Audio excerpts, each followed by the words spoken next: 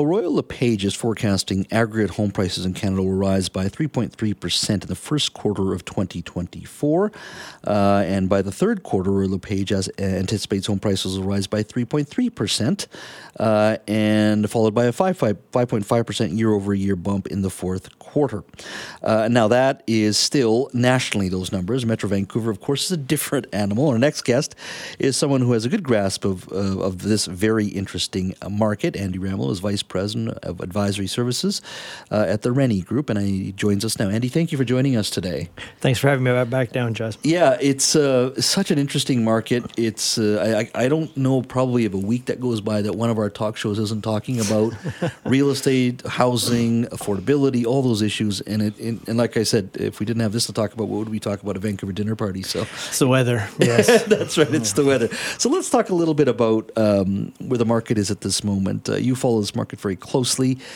Give me a snapshot of what you see at this moment. Well, in terms of a snapshot, year-to-date sales are down probably about 22%. We figured that we'll probably finish the year off with about 40,000 sales, so well below our historical averages in terms of the number of sales. But interestingly, listings are up, but up only marginally by about 1% compared to our historical average. So while we've seen the number of sales fall really, really low, there hasn't been a big push in terms of the number of listings out there, which in an economically challenging time is what we would expect.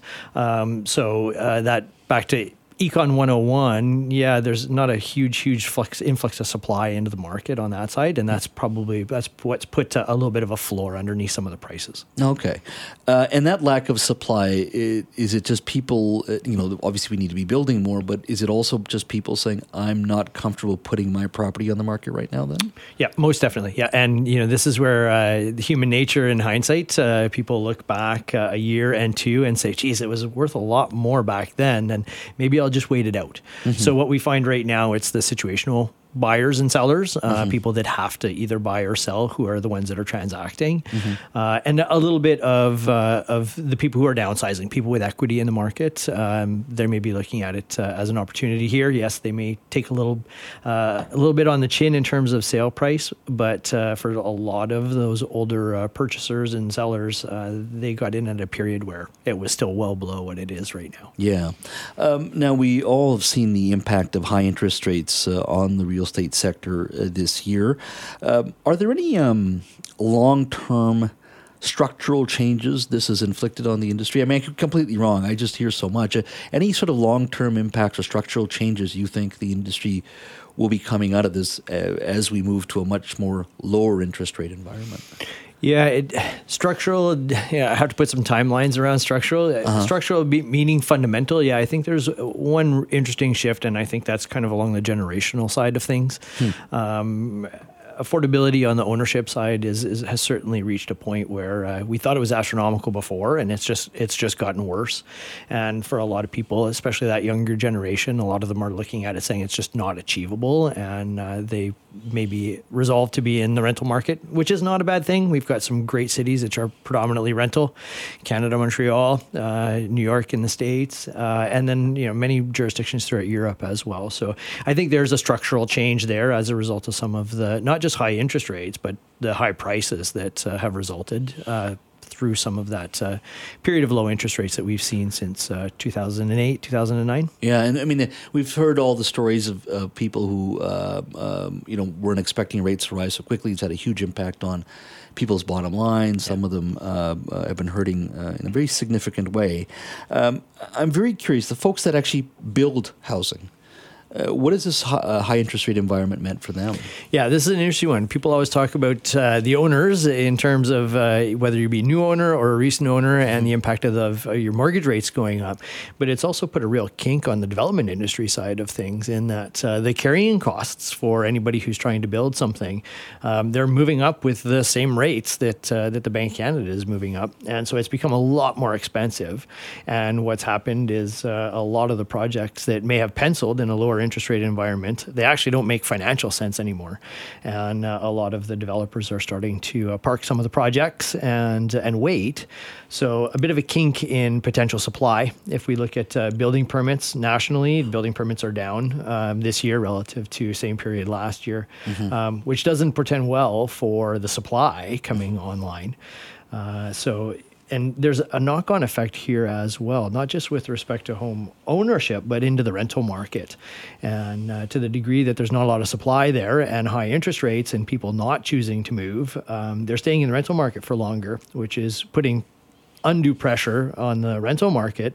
So low vacancy rates and increasing rents as well. We've seen double-digit increases in rents across Canada. I've had municipal leaders on this show in the last few months talking about things that need to be done for housing. I've had the housing minister on so much, I think he probably should have his own show here in NW. The premier was sitting exactly where you were sitting a few weeks ago, saying that we need, as a government, to take big swings. That's what we're doing here. I've had the federal immigration minister on, federal housing minister on the last 6 weeks or so as well. They've got their own programs, the Federal Housing Accelerator Program and all that. Your thoughts on all these announcements and legislation, and I know it's very difficult to sort of answer this, but is it going to have an impact in your mind in that, maybe not right away, but 2 or 3 years from down the road, you and I are talking again, will we be talking about some of the changes that they are promising at this point? Most definitely. And I have to look back over the medium term, and I think that BC has been a real leader with respect to a lot of the housing-related policy, and you just need to look to other provinces to see how they've followed along with some of our policy shifts. But as you said, none of these policy announcements are short-term solutions. It takes a long time to build housing, and even in a streamlined municipal process, it does take time. So there's no overnight win here, but hopefully in that medium term, 3 to 5 years, we're going to start to see the added supply coming online, and a focus of that added supply into the rental side of things, but then also some of it geared or tailored to some of the lower income groups as well. So I think it will come. We just need to, unfortunately, be patient, and I know that's hard for a lot of people to hear who are living in a situation where their housing is inadequate or very unaffordable. But I think we are a leader across the country with respect to some of the provincial legislation. And that goes down to the municipal level as well. We are speaking to Andy Ramelow, Vice President of Advisory Services at the Rennie Group. We're talking about the year in real estate and where we're headed for 2024. Now, Andy, let's talk about not the elephant in the room, but the number one issue, in my opinion, when it comes to housing, that's immigration. The Netherlands voted in a very, very liberal part of the world, very progressive, but they voted in a pretty right-wing government. And the number one issue there was immigration. Yeah. And I'm not saying we're comparing apples to apples, but I think in many ways, we as a Canadian society are similar to a certain degree to those parts of the world as well. And I think we're having that same type of conversation. Now, we're not against immigration, but what's the right type of immigration, particularly in the context of housing? Yeah. And I don't see any other G7 nation doing what we do in regards to the level of immigration. Walk me through your thoughts broadly in regards to how much of an impact you think our immigration levels presently are having on housing. Oh, I think it's fundamental. You can't, the two are integrally tied. And I think from a political side of things, why we're starting to see the conversations here nationally about our immigration levels is because of the housing challenge. And so I think that the federal government is going to be pushed in the short term to start to reconsider or at least document why the level is what it's at. But to your sort of notion of an elephant in the room, we can talk about the year-to-date data that just came out from StatsCan was about 371,000 immigrants nationally. At this point? At this point. Okay. So just that's Q1, Q2, and Q3 of this year. First 3 quarters. But over the same period, there's 654,000 net non-permanent residents. And so non-permanent residents are people here, temporary foreign workers, international mobility program, and students. So, there's certainly the immigration numbers are large. typically that immigration number, we would see that 371,000 in a full year, not in the first 3 quarters of a year.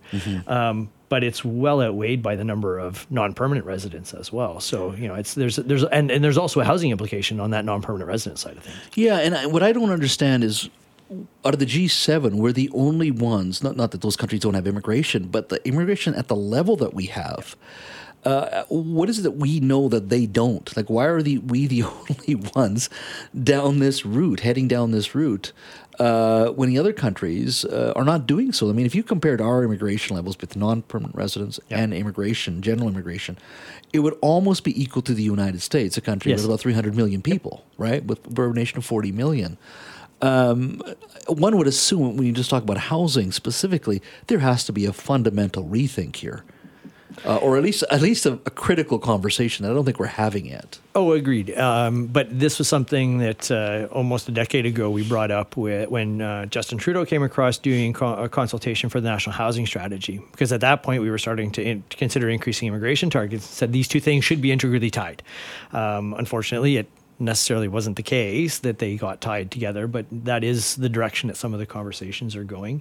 But why we're doing this relative to our other G7s, you have to ask Minister Mark Miller on that one. But there is, in terms of the increases, we do have an aging population. We've got a healthcare system that's a pay-as-you-go system that needs to be funded going forward, and as well as the rest of our social services. So there is good reason to increase the targets. It's our demography. But next question that I think the federal government has to answer is what is the right level, or what the ultimate level is going forward. Yeah. Are we able to build the amount of housing that we need? I keep hearing about construction shortages. Nope.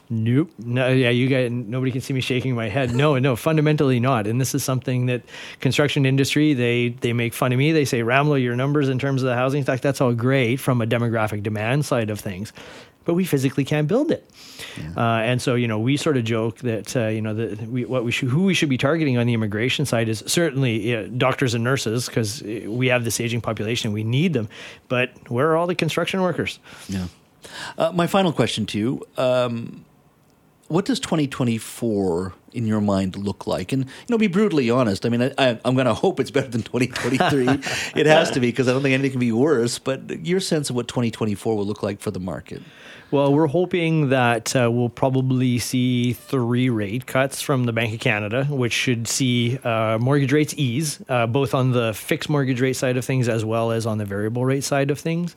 So some good news on that side.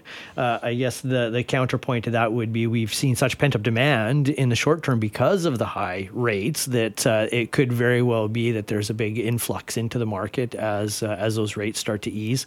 So that would be, depending on which side of the equation you're on, that could be a good news scenario or a bad news scenario as well. But we're hopeful that it'll be a little bit easier in terms of financing things going forward. That would be from the homeowners through to the developers, but then also hopefully providing some ease to the renters and the tenants out there as well. Yeah, definitely. I got a little bit of time. With the new legislation, the housing legislation brought in, you can build 4 units on a property, if not more, depending on where you're located, if it's transit. I think I've asked you this question before. Are we now, with legislation that we're seeing, really, this is the start of living beyond the single-family home, like moving beyond this? Is that fair comment in your mind? Most definitely, yeah. And it would depend on where it is. We certainly have some areas within the city of Vancouver that are outside of some of that legislation, some of the heritage areas. Yeah. But I think so yes, the answer to your question, but along with that, there's a whole bunch of new questions that need to be asked. What is the infrastructure underneath the streets and the roads to accommodate that? Is it sufficient enough? How about transportation and transit? Do we have the infrastructure there as well? How are we funding TransLink in terms of getting us all around as we potentially double the density on a lot of those traditionally single-family lots? But I think this is a good thing going forward. It's not just about the immigrants and the migrants, right? I have 2 kids that are going to eventually want to move out, and I'd love to see them close. Mm-hmm. And if that means sticking another unit on the back of our lot, then so be it on that side of things. Yeah, I think there's a lot of folks would like to see that, you know, Yep. and it is the legislation is quite far-reaching. It's just question is what will it look like when we implement it, right? And that's the hard part. Most definitely. So that's a bit of a wait and see, but I think we've got a lot of smart people out there that are watching these issues, and hopefully we can catch some of the missteps in the short term and modify the policy to make it work for everybody. Andy, thank you. Thank you so much, Jess. All Have a right. fabulous year.